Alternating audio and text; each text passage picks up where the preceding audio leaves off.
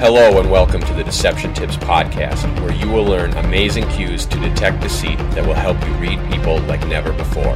I'm your host, Spencer Kaufman. Let's get started. Welcome to episode 32 of the Deception Tips Podcast. We're moving right along. Last time we had an interesting episode based upon the language that people use and the speech patterns that they produce, the types of word choice. We talked about how liars will use unconventional language in an effort to seem more intelligent and more sophisticated. Now, this is interesting because most people, they tend to speak with a 5th grade or so vocabulary. It's usually about 5-cent or 10-cent words, whereas liars, they tend to sometimes, not all the time, but they may incorporate more details, like we talked about way back in episode 17 with detailed stories, and they will oftentimes rehearse these stories or these facts, these details, which was in episode 15. They're going to rehearse these because normal people do not remember all of these details, or they don't use these huge big words of 5-syllable words or so, or 3-syllable words. They don't talk like that normally, so they need to make an effort to remember to use them, which means they usually rehearse them and plan them accordingly. And usually you can pick that out, because if you know the person, you know they don't usually have that big of a vocabulary to speak with those large words or those intelligent words. So it's sometimes easy to spot. Other times it's very difficult to spot, because if you don't know the person and they've rehearsed it well, then they may sound like they know what they're talking about because they've practiced. So either way, you need to watch for that. Keep it in mind when you hear those big words, and look for other signs of deception around them to help you confirm whether or not a person is being deceptive with using those larger words, trying to sound more intelligent than they are. Now, today we're going to talk about a different tip that is, again, it's related to like the mouth area, but it's not with speech today. Today, it is with a behavior or a mannerism that can happen with people's mouths. Now, as we've talked about, when people lie, they are under a tremendous amount of tension and stress, usually anxiety, so their body is physiologically stressed. Now, when the body is stressed, it does certain things to help it to get through that stress. Usually this means shutting down any non-essential functions. So your digestion will kind of stop or slow down. Things like maybe movements in fine motor areas will slow down because your body is preparing for that fight or flight response. Now, that's with extreme stress, but even with little stress or anxiety or tension, your body is still put on that edge so that you're prepared to fight or flight. You're ready for battle. Now, usually what this means is things like the saliva that's being produced in your mouth, that's going to stop, or it's not going to stop, but it's going to be reduced.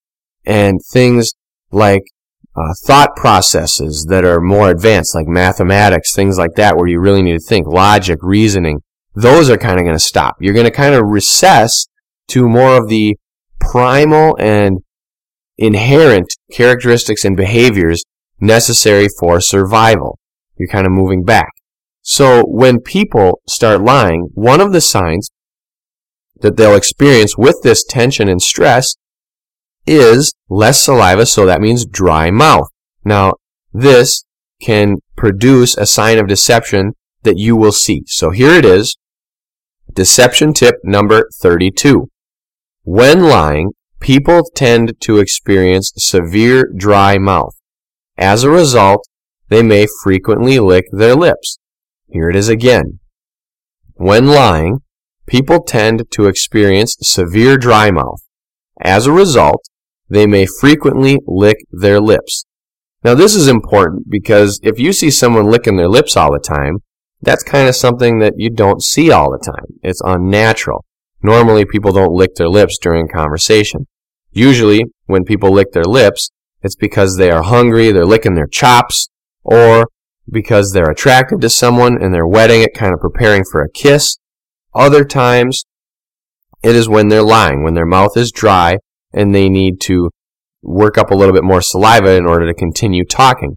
Or sometimes, rare occasions, like depending on where you live, if it's in the middle of winter and their lips are chapped, sometimes people kind of keep licking them to keep them moist, and because they're trying to play with all that dead skin that's on their lips, and they want to kind of re-moisten that to get it to heal a little bit.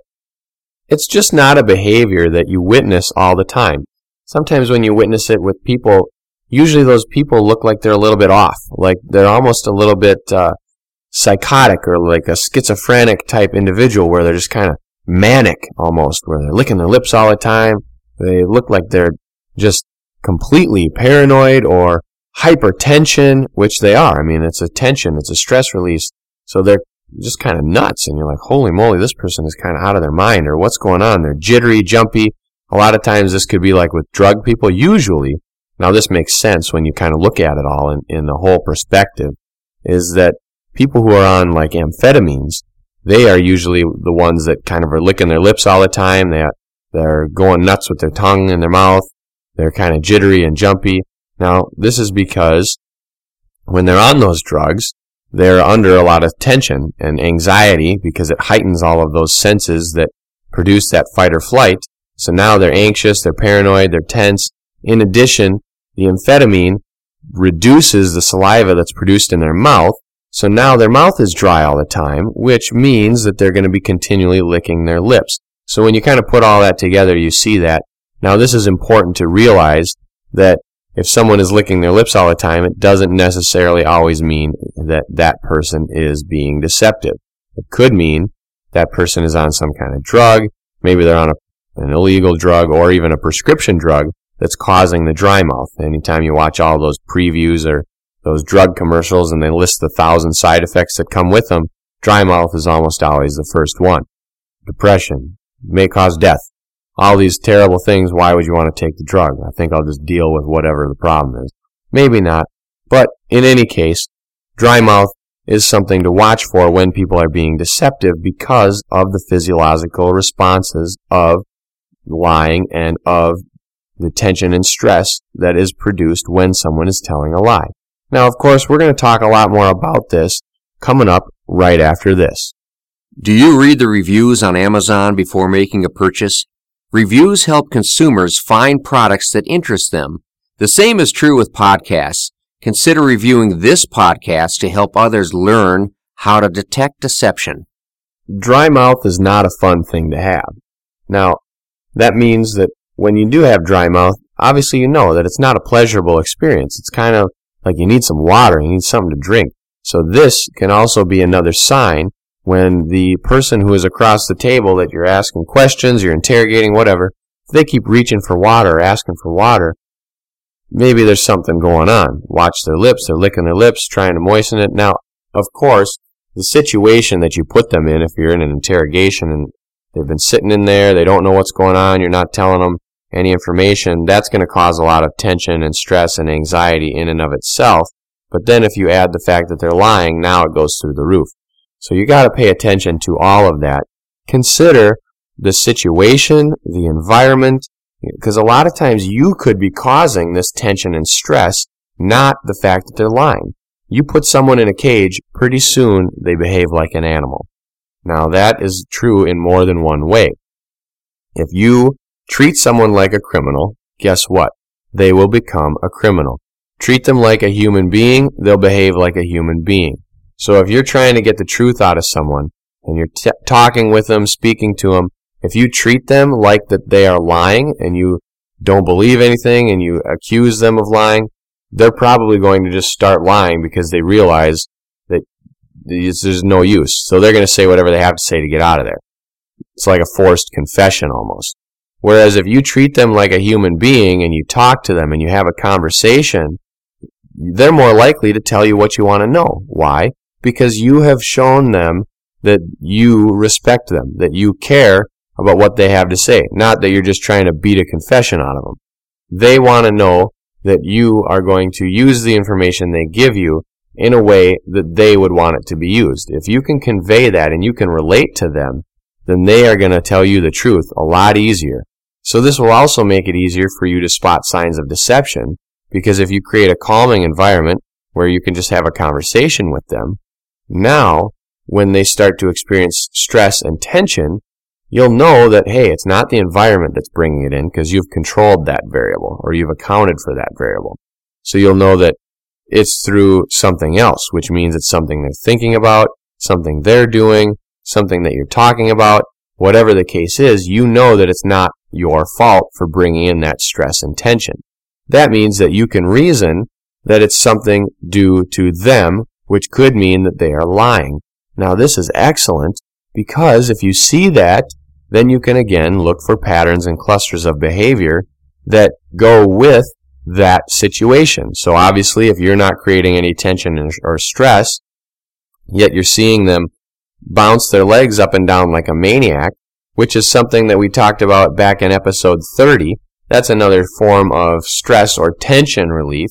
There are other signs of stress and tension relief as well, but when you see some of these signs, like the licking the lips cause of dry mouth, which is caused by stress or tension, if you see some of these behaviors, then you'll know whether or not they are stressed because of the environment which you've created. So if you've set up that environment to be calming and less stressful, then you'll know that that stress or tension that they're exhibiting is caused by something else, which could mean that it is their story that's causing it, because as we've talked about, when someone is lying, they are under an immense amount of stress.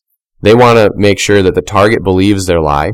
They're also trying to convince themselves of the lie. Their conscious and unconscious are battling back and forth and are at wit's end because the conscious is trying to tell that lie and the unconscious is trying so hard to push that truth out. The unconscious is very, very truthful. The conscious is self-serving. It's like Freud talked about, the id, ego, and superego. They're all battling each other for their own purposes. That's what this conscious and unconscious are doing. They're battling each other for their own purposes. The unconscious is trying to leak so many signs of deception so that other people can pick up on it and find the truth. You are learning how to pick up on that and how to find the truth. So if you can watch this, you'll see that when people are lying, so their conscious and unconscious are battling, they are trying to convince the target of the lie. They're also trying to convince themselves of the lie. They're trying to remember the lie and make sure they tell it properly. There is so much tension and stress going on that even when you add things in, it sends them over the edge almost. So they're going to display all of these behaviors unless they're either a really, really skilled liar and they're comfortable with lying, or they have some sort of a psychopathic or sociopathic tendency where they like to lie and it's natural for them. In which case you're going to watch for the opposite behaviors. We've mentioned that a couple of times before. But basically, if you can factor in the environment, if you can find out whether or not they're on any kind of drugs, like prescription or otherwise, because those could always influence their behaviors and how they act, and if you can control what is going on with the questioning and everything like that, you will know that when they start displaying these signs, you'll be able to pinpoint them to a closer result. So if you know that it's not the environment, they're not on any drugs, now you know that it's the story. However, if you're in a crazy environment, the person's on 3 different kinds of prescription meds plus some illegal drugs, now you have no idea why they're licking their lips, because it could be because they're stressed about the situation, it could be because they have dry mouth from their drugs, it could be the prescription drugs acting up, or it could be that they're lying. In that case, you really do need to look for patterns and clusters of behavior, but the patterns and clusters that you see could be a result from all of those other variables. So it is like anything. The more variables you can control and account for, the more able you will be to predict or get results on that situation with greater accuracy or greater significance. Therefore, try to control as many variables as possible whenever you are questioning someone and whenever you are trying to find the truth. Because the more variables you control, the more certain you'll be able to be when detecting deception and when spotting patterns and clusters of behavior. I want to thank you for listening to the Deception Tips podcast. I encourage you to share it with your friends, subscribe to the feed, check out the videos, take a look at the Deception Tips blog, and also examine the books that I have available. Tune in next week for a new Deception Tip.